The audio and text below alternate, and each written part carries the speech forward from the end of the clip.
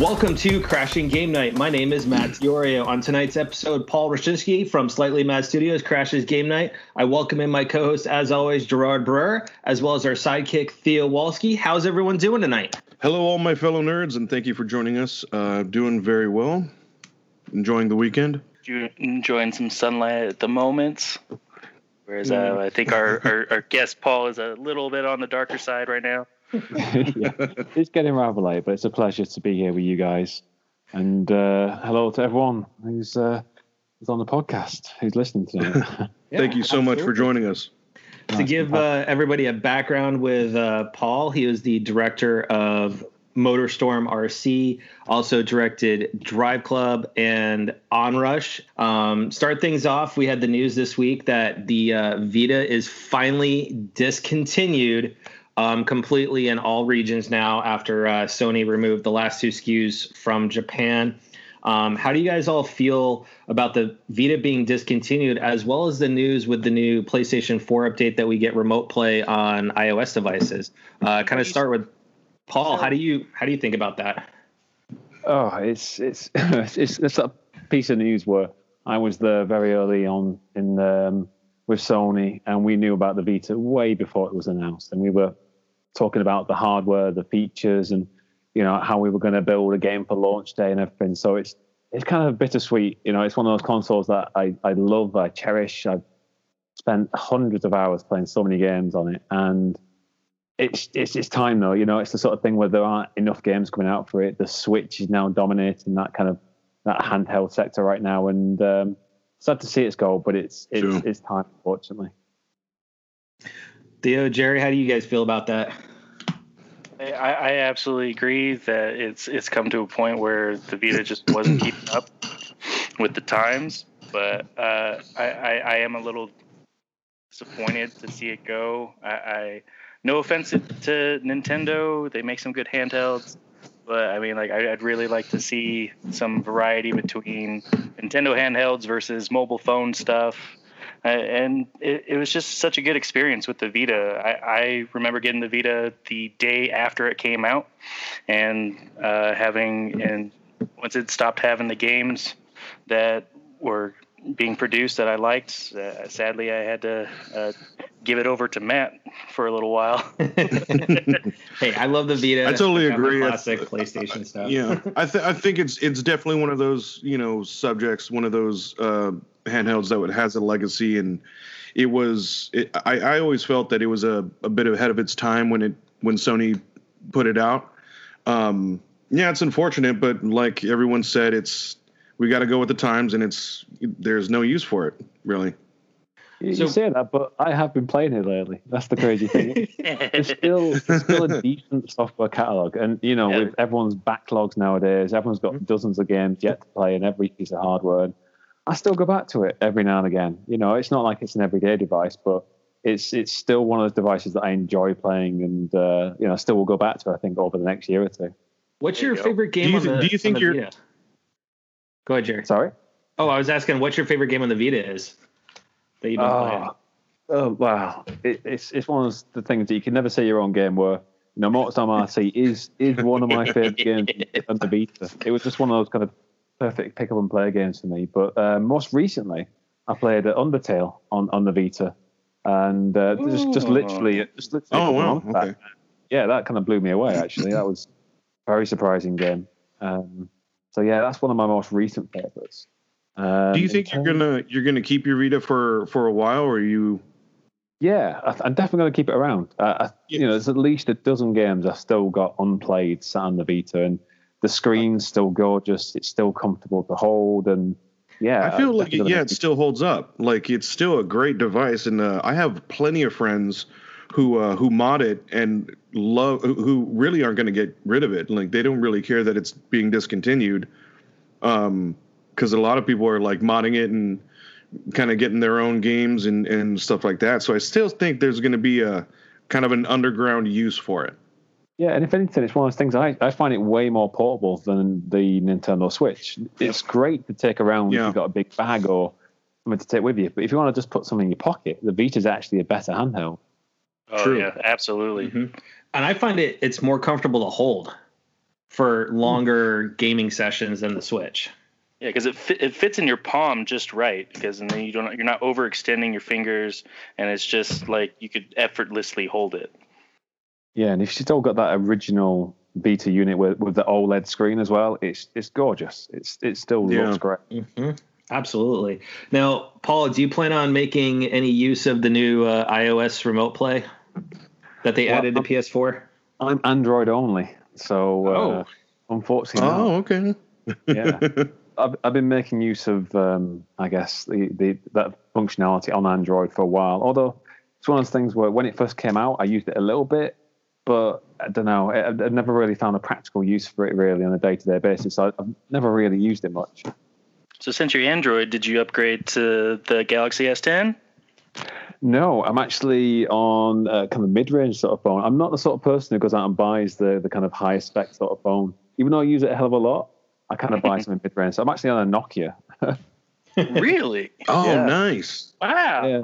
That's impressive. They've kind of come back. I'm on a 7 Plus. It's a good device, and it's what I'm talking to you on right now. Yeah, wow. Yeah, you sound great on it.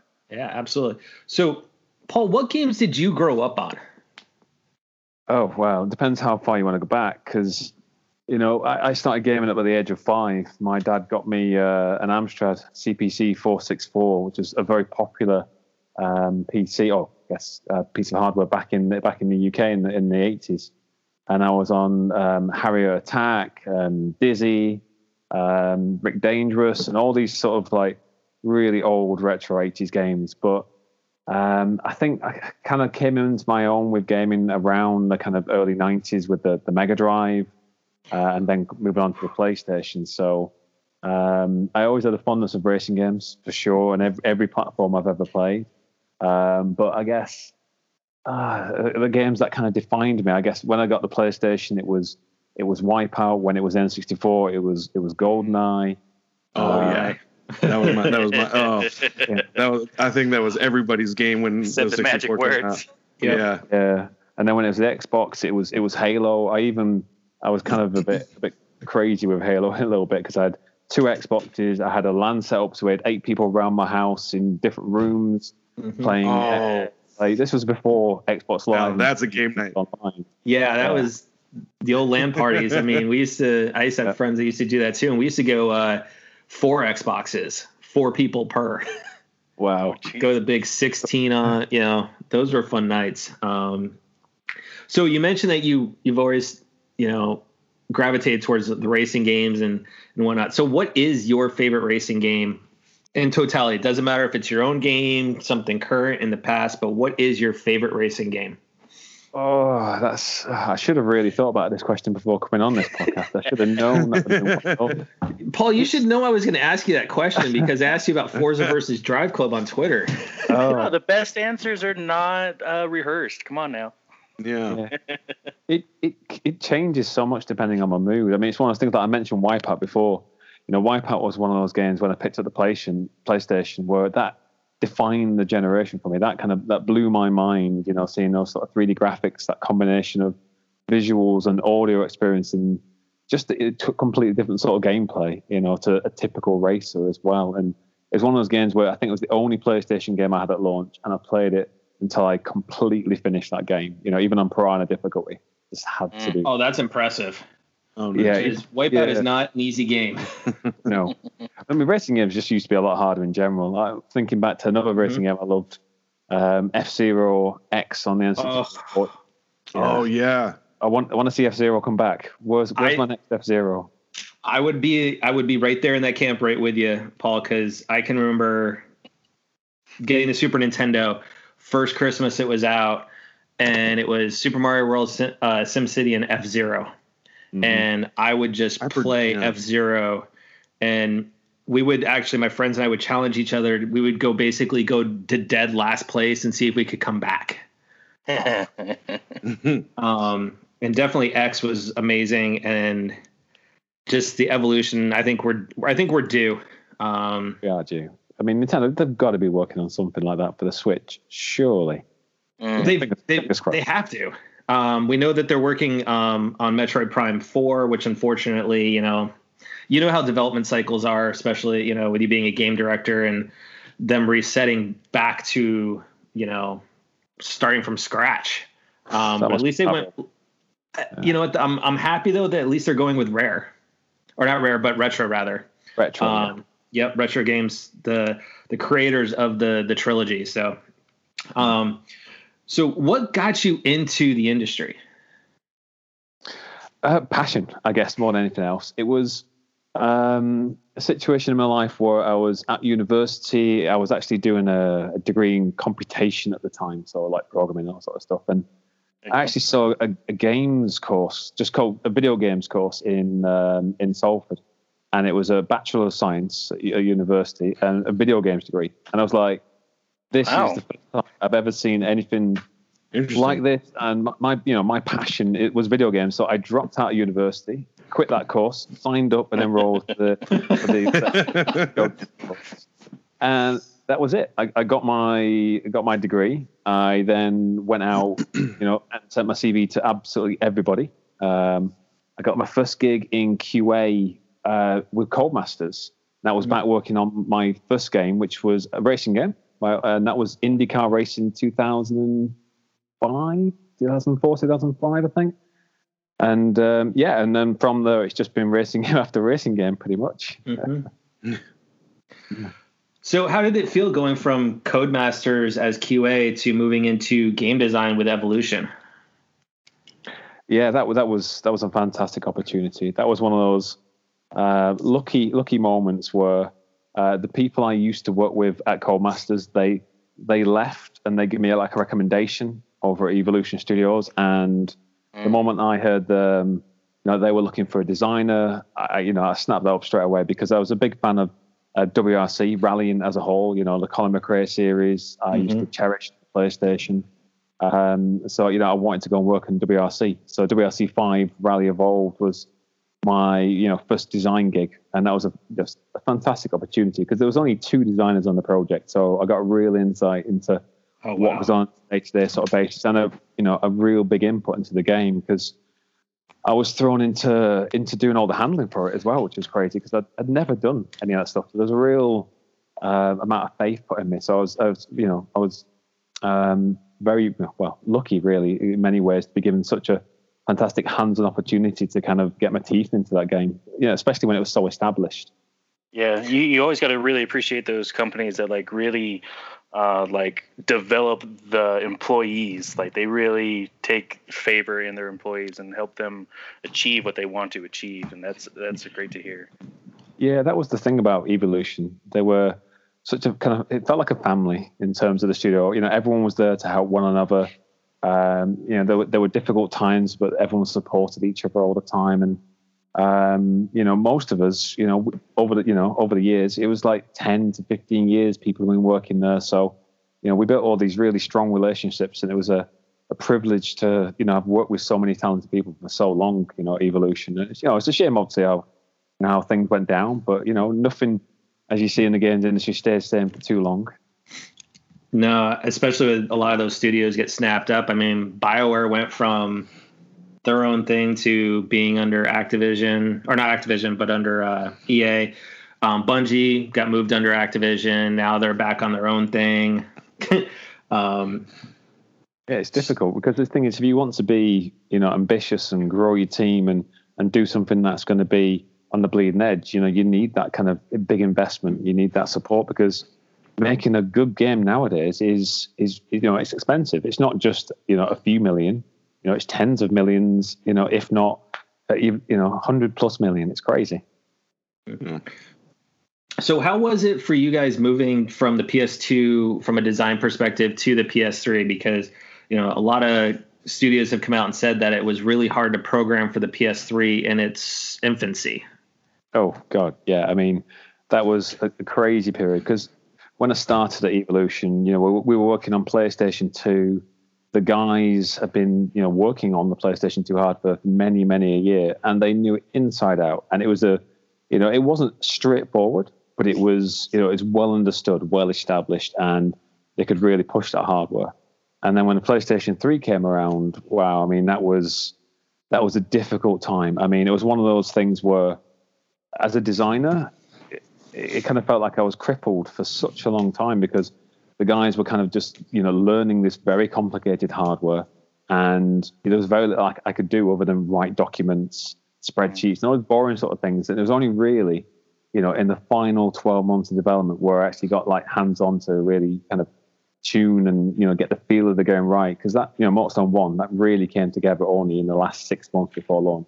It was, the most insane development period. Oh, wow. It was one of the most fun moments in my life because we were, trying to make a game which was unique, something different, something ambitious, on new hardware. But it was absolutely crazy. It's one of those things where, no plans actually, kind of came to fruition. Everything was kind of done on a day-to-day basis because you couldn't really predict what was going to happen. It was one of those moments where, it was kind of 8 of us, and if you speak to any of the guys who worked in that game, I think they'll say it was the most insane period of game development we've ever been in, and that's just because no one really had a clue what to do with that hardware, and I don't think anyone really in the studio knew how to get the most of it until the final few months, just before it was kind of coming out. That sounds about in line with about everybody else I was saying, especially with like Naughty Dog and stuff with the PS3. So with the advent of PS4, you started off with being the design director on Drive Club and then moved into that game director aspect. How did you feel going from design director to game director kind of midstream? Yeah, I mean, midstream definitely made the role a little bit harder because you've had, say, for example, the previous director who has a vision and then you want to come in and you want to lay down your own vision and you want to say, look, no, this is what I want from this game. So you obviously have that kind of that friction and that transition you need to make at that point, and that makes it more challenging. And I guess the other thing as well, it's a very different sort of role. I always pictured, director as you'd be hands-on. You'd still be mucking in and doing a lot of the work, but in fact, it's a role where you're talking to everybody every day. You're not actually, you're not writing a line of code. You're not getting in there and tweaking numbers. All delegation. It all is, and that's the weirdest, and that's the hardest thing that I found about being a game director is that you've got to trust your team.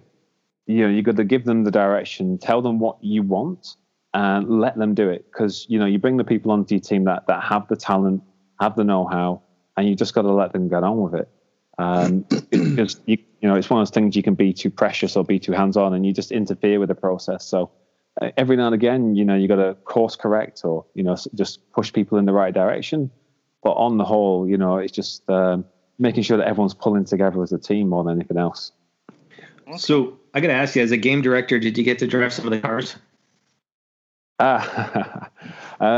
Not as often as you'd think, but there was a fantastic few opportunities during Drive Club in particular where we did get to go out and drive some awesome cars.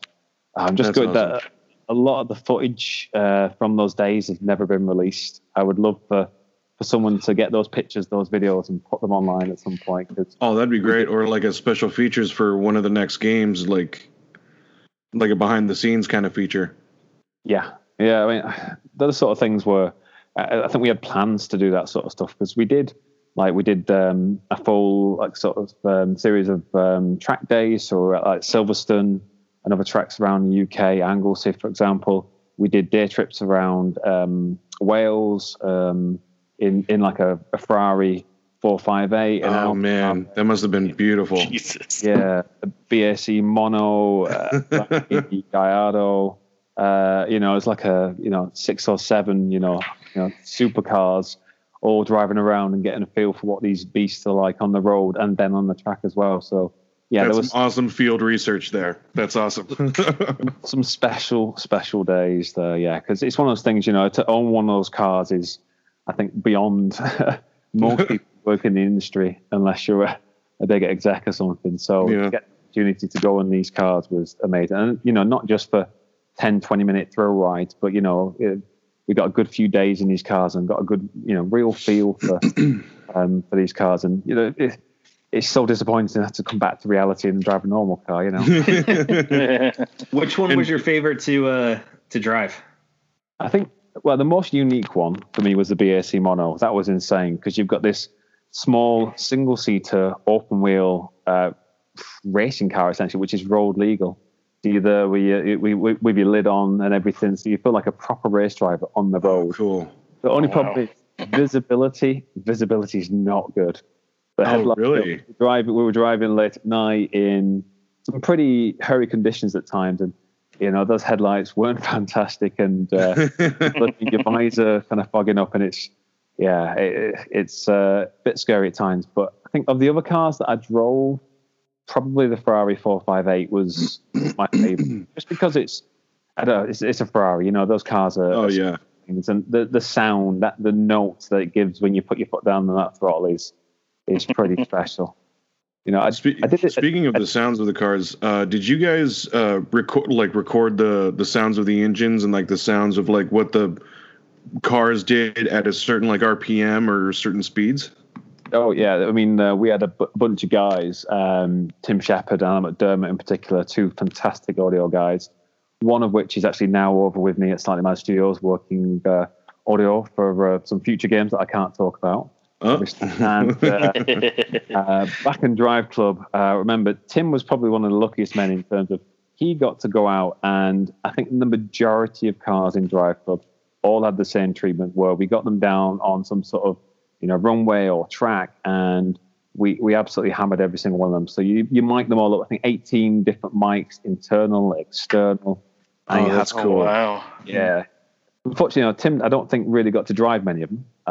But you have like a professional driver generally driving them and pushing them to limits. So through every gear, every sweep, every rev range, and making sure that you're kind of capturing the essence of each of the cars. And it was a lengthy and costly process, but it was well worth it. Oh, I would absolutely agree with that. I mean, the sounds both in the cockpit of the cars as well as outside of it they're so distinct from car to car, from the Lotuses to the Nissans to the Ferraris and McLarens. That's ultimately what I feel like makes the game is like every car is an experience, and you can just tell by the sounds being so tight, like, yeah, I think this is what it would sound like. And it was very evident early on because like I remember with the repeated visits to the Drive Club booth at E3, like especially I'll attest to Matt and Jerry, like pinpointing the details that were in even at Alpha for everything was just on point. Yeah, it's the same for the visuals for the vehicles as well. We had a vehicle team. I think we had about, I can't remember now, 6, maybe 7 or 8 guys working on those vehicles, and they did an exceptional job. I mean, Stu Walls, Andy Bolt, Dave Griffiths, fantastic team of guys, and they were obsessive about detail. It's the sort of thing where every little thing was scrutinized. And there was every now and again where we had to go, come on guys, that's just too much, because it's like you can build that detail, but no one's going to see it. And obviously when you're working with fixed hardware and you want to try and make things look as good as possible, you have to cut corners to make sure it runs at the right frame rate and resolution and all this sort of thing. So they within the remit that they had, the budget that they were given, they did everything they could to make every car as stunningly detailed as possible. I appreciate them being OCD about it, because I mean, as you've seen in some of the videos and stuff I've been posting for it too lately, it's just the amount of detail, the way the light reflects off of the dashboards, the way it reflects off the cars when they're wet, off the roads when the sun is hitting the wet roads. It just, all that detail it's appreciated. Mm-hmm. Yeah, and that was a lot of fantastic shader work from Andy Bolt and Andy Seymour in collaboration with our render guys like Ollie Wright, Bill Pullen, Steve Taylor, Dan Horson. These guys were, absolutely, top of their game, sort of render and shader artists. And it's only because I think those guys knew each other so well, worked together for such a long time, and were willing to kind of try new techniques, rather than just kind of doing the same thing that people have done for years. So we wanted to make sure when we started with the PlayStation 4 hardware was, take advantage of as many of the kind of features and the powerful hardware behind it. So we really kind of pushed ourselves early on. But it's definitely something where I look back now and we know so much more about the hardware and we know so much more about different techniques. And, if it could have been remade now, man, things you could do now. So now you talk about the limitations with like the PS4 and so forth, but like, how would you end up feeling about with like where the industry is heading with the introduction of more into the VR and the AR stuff? And I would feel like that the limitations with those would be drastically different than with the console. Yeah, well, obviously we worked on Drive Club VR, and that was a big challenge getting on that on the piece of hardware, because obviously the PlayStation 4 is a fantastic console. And PlayStation VR, I mean, I'm a big advocate of VR, and I've got PlayStation VR. I play it, quite a lot. But, unless you're on PlayStation 4 Pro, I don't think you're getting quite the resolution you need all the time. And it's quite clear that it's the step, the first step into VR world. And I can see it being around, as a big part of gaming in the future, whether that's VR, AR, something that immerses you more than your current sort of 2D technology. I can see it being a big thing. But yeah, I think it's very early days, and I think there's some fantastic games coming out for it. But I think the best is definitely yet to come. Interesting. So how do you feel about with them talking about like the life cycles of these consoles now? We're not going to see as many upgrades going forward in the future. How do you feel about that from a development standpoint? It's tricky, really. I mean, from a point of view like where you've got the Xbox One X and the PlayStation 4 Pro, as a developer, I mean, that's fine. I mean, because the architecture is essentially the same underneath, the software that we're working with is the same.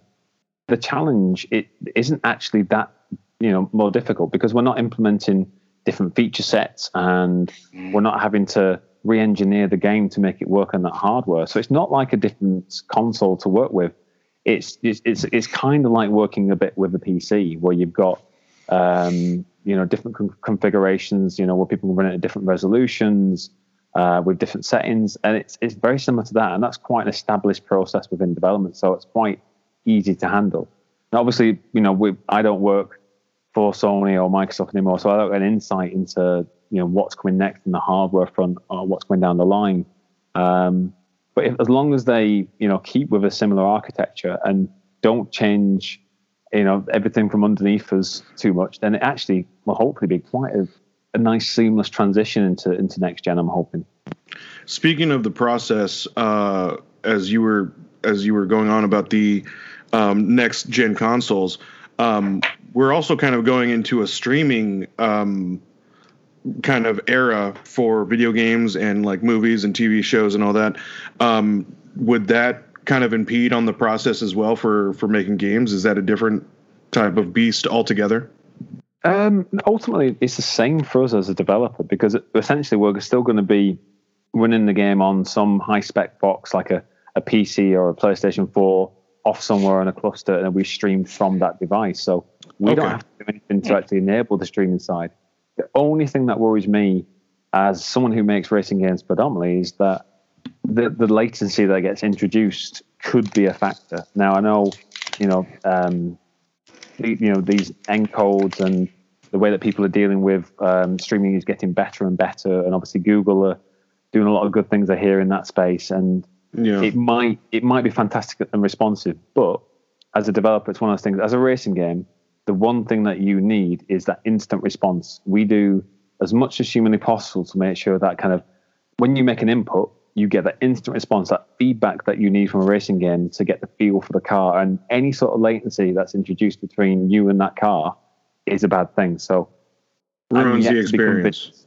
Yeah, exactly. Yeah. So racing games might work, but until I've had the opportunity to try a racing game on some sort of streaming platform, I'm not sure how it will work. It might be fantastic, and it might prove me wrong, but I worry about the latency, spoiling that feel, that kind of one-to-one input with you in the car.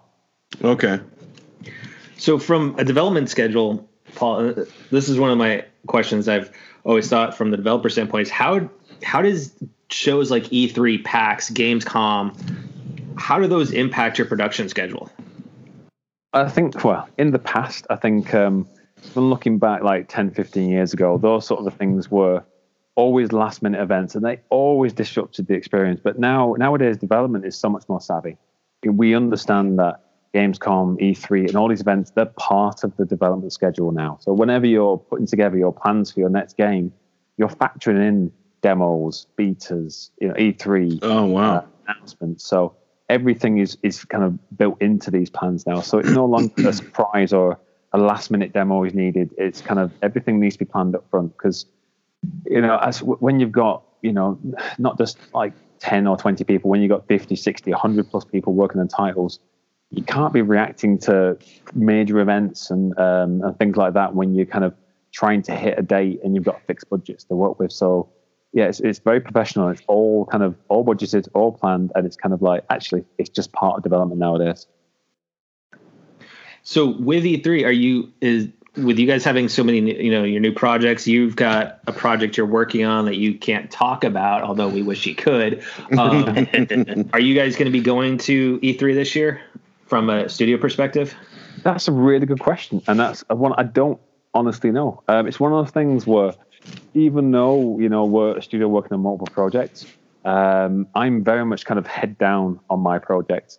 I very rarely actually pop my head up and have a look around to see what else is going on because it's, the focus that you need to, to have everything pulling in the right direction and, hitting all your milestones. You need to keep your team kind of focused on the goal, or the month-to-month goals that we work on. So I honestly don't know. It's a good question. I would hope we'd have some presence at E3 because it's the sort of thing where, we've got some great games in development and I hope we get to show them off. So yeah, no, because I'd like to go, but I definitely won't get to go this year. I'm far too busy actually starting to make our game. And on a personal note, since we're talking about like busy schedules and stuff, I know that especially as a game director, you're definitely very busy through the full development of the game. What kind of things do you end up doing like away from work in order to unwind or in order to be able to just kind of de-stress from what's all going on in the development world? For me, it's a balance of family, games, and work. So I've got a wife and 2 kids, and part of that life is getting out of the house and keeping those guys entertained as much as possible. But when it's late at night, around now normally, I get to play some games, and as much as I love racing games, and I do try and play all the latest racing games, I do try and kind of switch up my gaming kind of habits away from racing because that's what I'm doing day in, day out. So I just try to play as many games as I enjoy, basically, without burning out too much. What kind of games are those? Like adventure, RPG? No, it's anything that takes my fancy at any given moment. I've gone from Japanese RPGs to right now, like I'm playing a mixture of Destiny 2, Trials, Trials Rising. Also playing Super Smash Brothers Ultimate on the Switch. Oh, nice. Apex Legends on the Xbox One X. So I'm always kind of playing a scatter shot of like 5 or 6 games generally at any one time, jumping between them. So I think variety for me is a big thing with games, just playing as much as I can. Well, you've definitely been playing a lot of indies lately too. Yeah, I kind of go through, I guess, moments where it's like, right, I just want to play lots of really short experiences, lots of indie experiences, and I'll go back to all the big AAA blockbusters. Like I've got quite a few lined up now I want to jump into soon, like Resident Evil 2, Devil May Cry 5. Oh, yeah. Sekiro coming out in the month, but it's like, right, maybe I'll get back into those sort of games soon. Resident Evil 2 was fantastic. Yeah.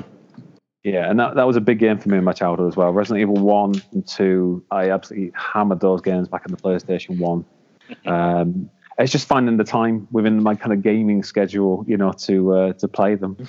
It wasn't bad, Paul. It was I did Leon's Quest in 6 hours. Oh, that's pretty good. And that's still going back and forth, running, getting lost and thinking a puzzle solution, then realizing, oh, you forgot something.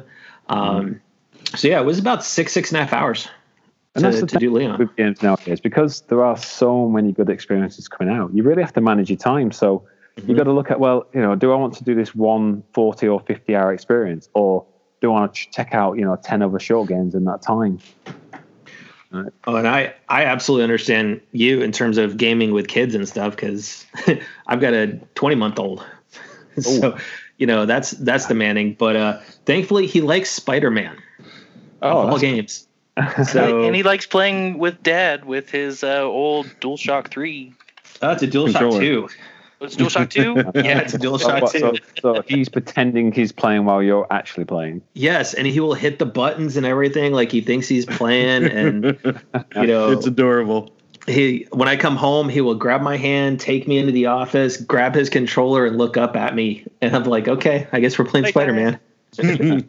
Well, my eldest son, he's just getting to the age now where he can actually start to play games reasonably well. So he's massively into dinosaurs, obsessed with dinosaurs. So we actually started playing Monster Hunter World together, where he would initially watch me, then he would start to play a little bit, and now I watch him play. Oh, that's awesome. How is Monster Hunter World? I think it's brilliant. To me, it harks back actually to Phantasy Star Online back on the Dreamcast in terms of the kind of structure and that kind of repetition and kind of grind loop it's got going on inside it. So, I think it's brilliant. But I think what's best about it is the dynamic encounters. Where we've played it together for 50, maybe 60 hours now, and every time we go on and we go into an encounter, chances are something new will happen, something you've not seen before. Another monster will dive in, start fighting with that monster. Some part of the environment will get destroyed, and kind of the consequences, the chain reactions that it can cause are just, it's awesome. It's still fresh, that long into it. Cool. I love that you mentioned Phantasy Star, because that was my jam back on the GameCube. And then moving to Phantasy Star Universe. I lost track of how many hours I put into Phantasy Star Online 1 and 2 on the Dreamcast. It's my first online obsession, I think. And the thing is with the Dreamcast, I think it was ahead of its time too. I mean, it was definitely ahead of its time, because I was playing on 56k dial-up internet, so my ISP would only let me stay connected for 1 hour maximum.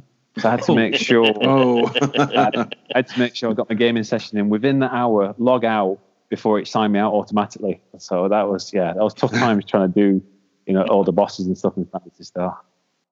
So what is your preferred console right now? Honestly, between the Switch, PS4, and Xbox One. Since just hours played at the moment, it's still my PlayStation 4. I think they've got the most exclusive content on there. Yeah. That's worth going to. Totally agree. I'm loving the flexibility of the Switch, where I get to play some kind of some console quality titles away from my gaming room, so I can get a few hours in here and there throughout the day. But it's my Xbox One, I guess, which is the most neglected.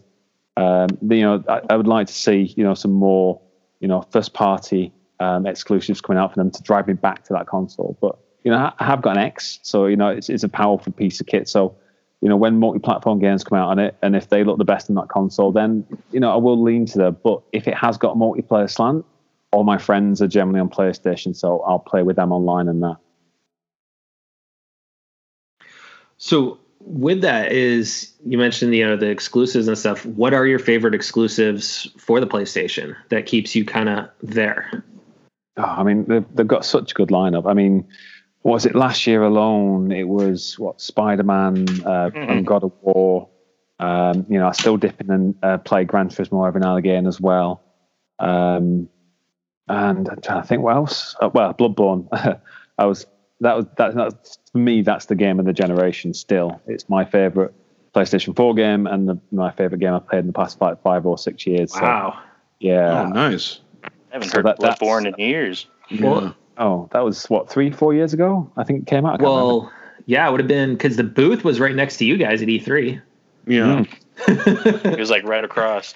It was next door. Yeah. But that's interesting. Yeah, I've tried Bloodborne. I've just never been able to get into it. But I think that might be because I've never gotten into Dark Souls.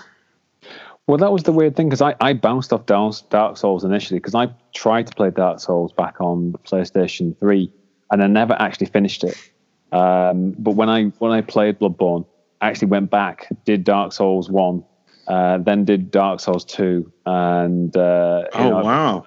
I'm a massive fan of the series now, and that's why I'm looking forward to Sekiro, even though it's not a sequel or even a spiritual successor.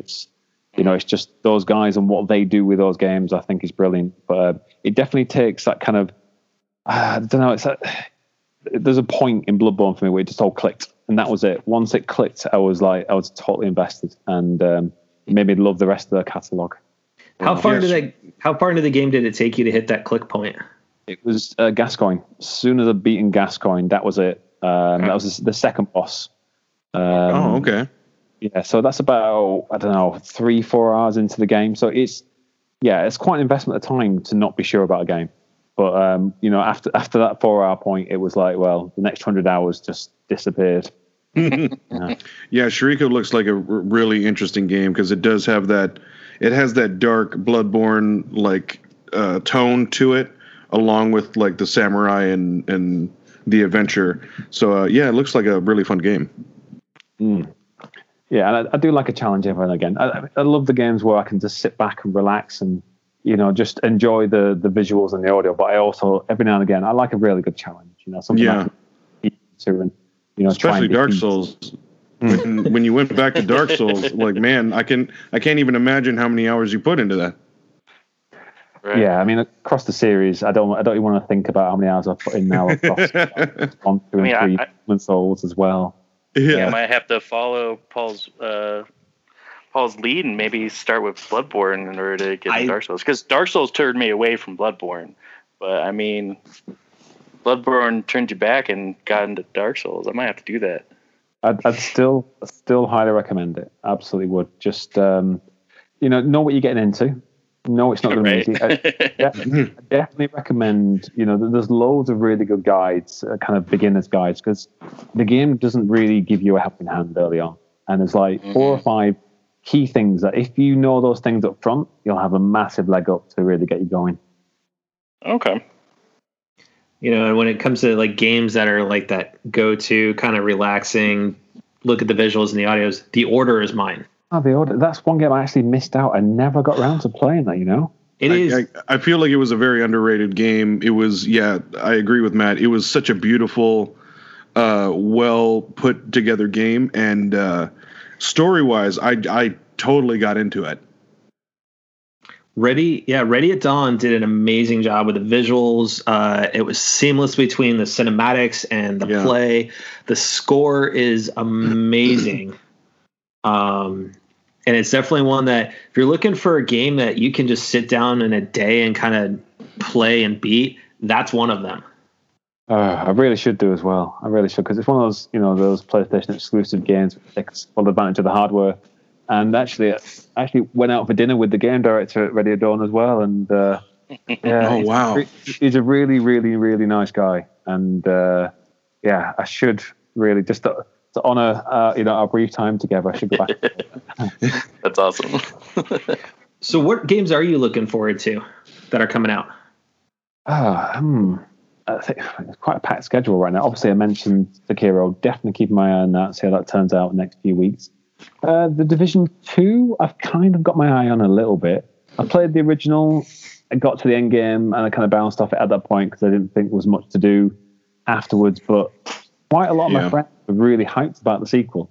It's funny you talk about that end game bouncing off of it, because Jerry and I played a ton of Division 1, and we did the same thing. We're like, nope, we're done. And then we decided to try and go back to it, and it's good, but it's not the Division 2. Division 2's got so many upgrades on it. And I was listening to a podcast interview from What's Good Games, because Andrea Renee and team went up to the reveal the other day up in DC, and they were talking about all the research they did to make it a 1-to-1 recreation of DC. Yeah. I mean, those guys at Ubisoft, they have massive teams, and the amount of resource they've got to put into these games, I'm sure it's going to be a massive, massive undertaking, and there's going to be a huge amount of content inside there. So, I'm keen to keep my eye on it, just because, a bunch of my friends are going to jump in and play it, I think, and it's best when played co-op. And it definitely looks intriguing. It's definitely one of those games, I think, as well, where you can actually just relax and play, play that kind of grind loop, get back, shooter looter, as people are calling them nowadays, Yeah. Right. Yeah, absolutely agree. It's always nice to just kind of like kick back, crack open a beer, talk some crap with the guys, and just take down some bad guys taking down over Washington D.C. Yeah, I'm trying to think what else I'm looking forward to. I'm hoping that the first season for Apex Legends comes out soon, because I've kind of rinsed, I think, as much of the kind of the content I can from the game since it launched. As a battle royale game, it's by far my favorite. It's got that fantastic movement and combat with quite a lot of really cool design ideas that keep it fresh from PUBG and Fortnite and those games. So I want to see what they do with their seasons and how they're going to keep it fresh and alive going forwards. Do you think, Paul, from a development standpoint, do you think that maybe the focus on Apex Legends might have kind of hurt Anthem a little bit with all the issues that BioWare is having with Anthem right now?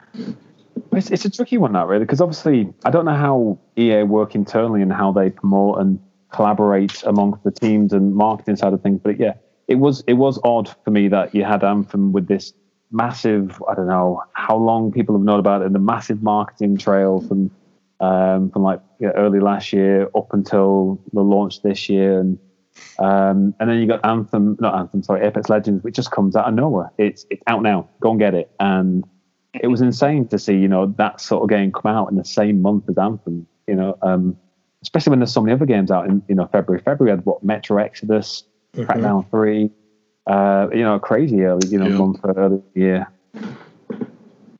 But yeah, I don't know. It's one of those things where I can kind of see a lot more game studios take these tactics now, where they won't have these long lead times and they will just start to drop and announce these titles that come out of nowhere.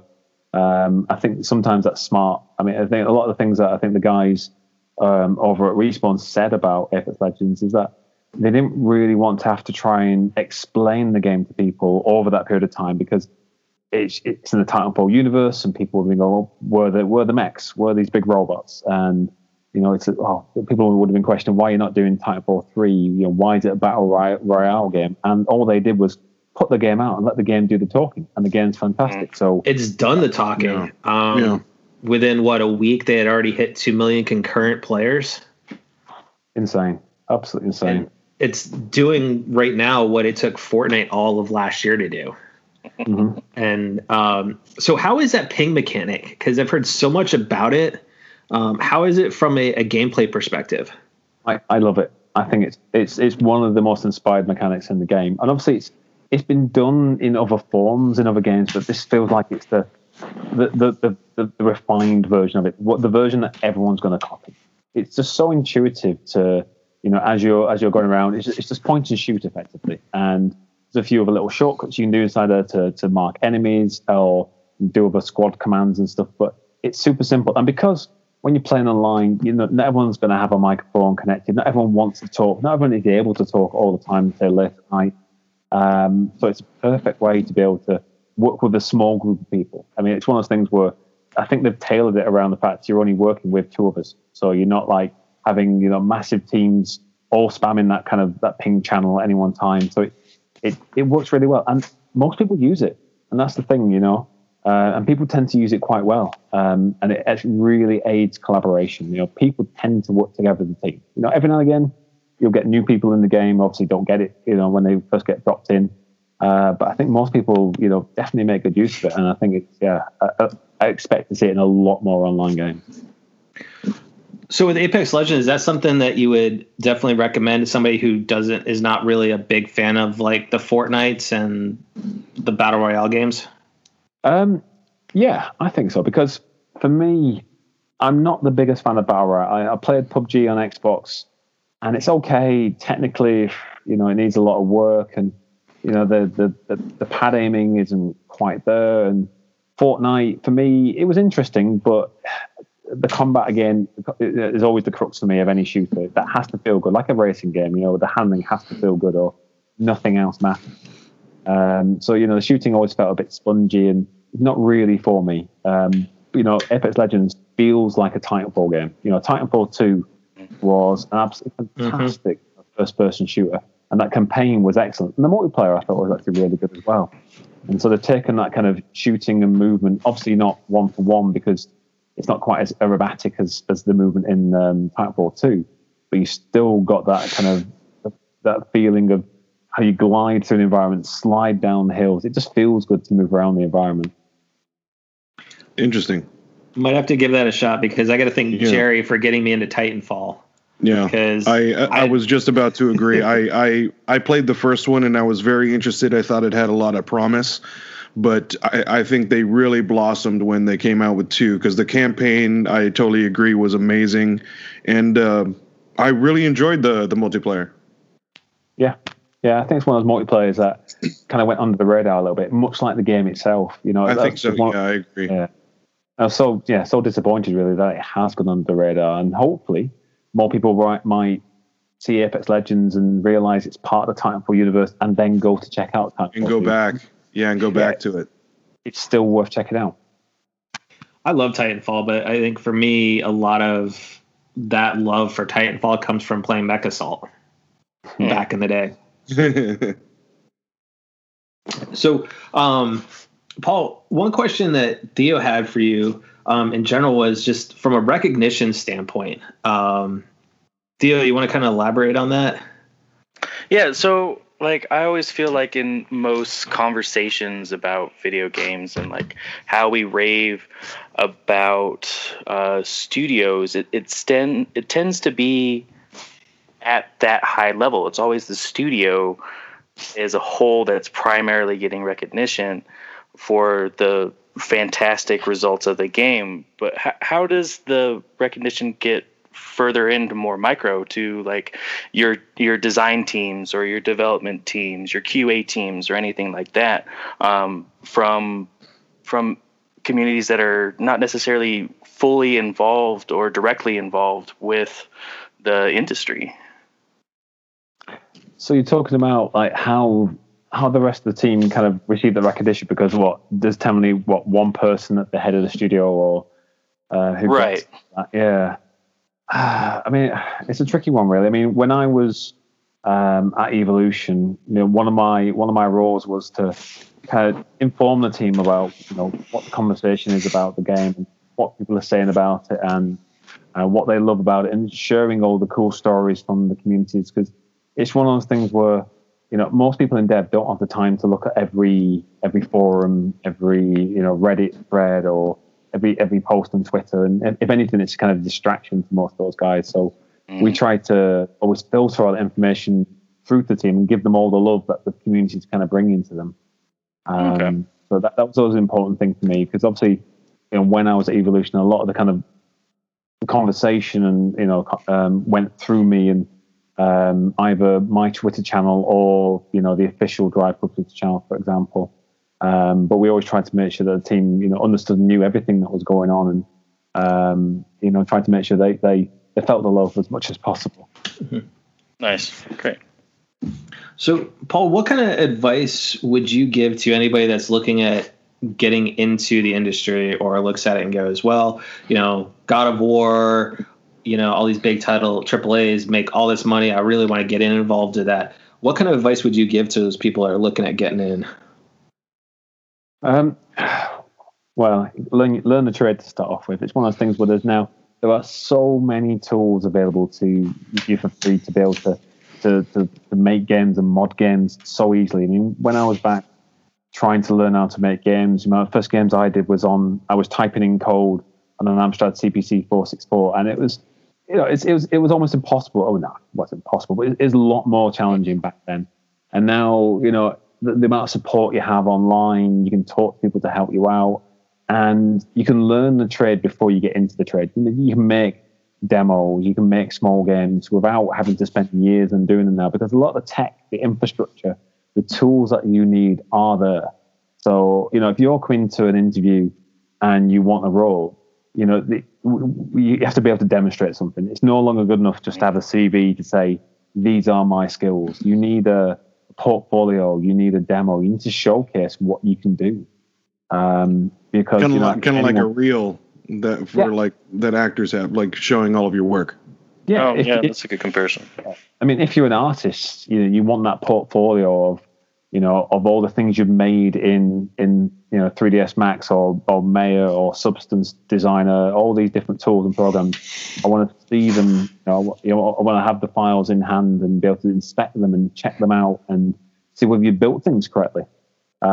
If you're a coder, I want to see some demos. I want to see things running in real time. I want to have the source code along with it to see how you've coded something, so we can work out whether or not you've done a good job of it behind the scenes. If you're in QA, that's more challenging, because obviously the skills of QA aren't really about how to make a game. It's about how to deconstruct a game, if anything, more than anything else, and trying to break it down. So, a lot of the skills actually come from communication more than anything else, being able to talk with the team, describe the bugs, how you put things into Jira or Handsoft and all these different third-party pieces of software. And there's so many roles now in gaming now as well. There's obviously there's production side of things, because as teams get bigger, we need more producers. There's all the social media side of thing and marketing side now. Teams aren't just you designers and coders and artists nowadays. It's they are teams generally. There's so many different sort of tailored roles. So there's more and more opportunities, which is great now. There are so many ways to get into gaming, which is awesome. Wow. That's fantastic. Yeah.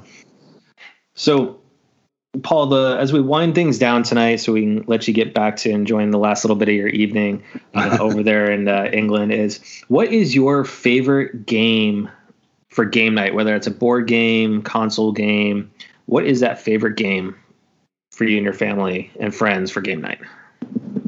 Oh man, that's a challenge. I do play quite a lot of board games, because we have a bunch of guys who have literally rooms full of board games in their houses, and we go to their houses and play board games. So a lot of favourites there, but I think it has to come back to console gaming, though, in terms of that game to come back to and play with people. But I'm trying to think most recently what it was, because for me and my friends, it was always the Halo titles. They were the games that always came back to, and we hammered them for years. I mean, years we played up against the line together. Nice.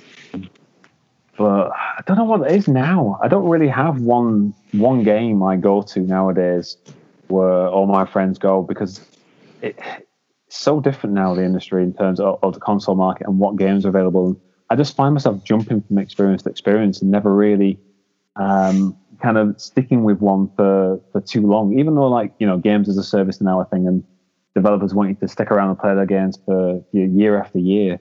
I don't find myself doing that. I'm always moving on to something fresh and new, but I'm always looking for new experiences to play, with my friends and with my family. So yeah. I don't think there is one thing anymore. I think back in the day, yeah. Now, I don't know, different. So one last parting thought with you, Paul, is when do we actually get to hear a tease or any information about this little project you've kind of hidden away that you're working on? All I'll say is you won't hear anything this year. Okay. I think that's a pretty good tease.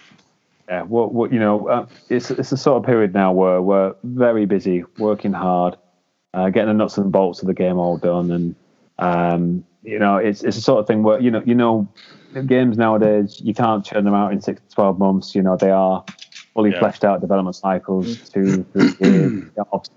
Obviously, that varies, but it's not. It doesn't take a guess. Based upon when I started it. Slightly mad, and how long these things take. So be patient.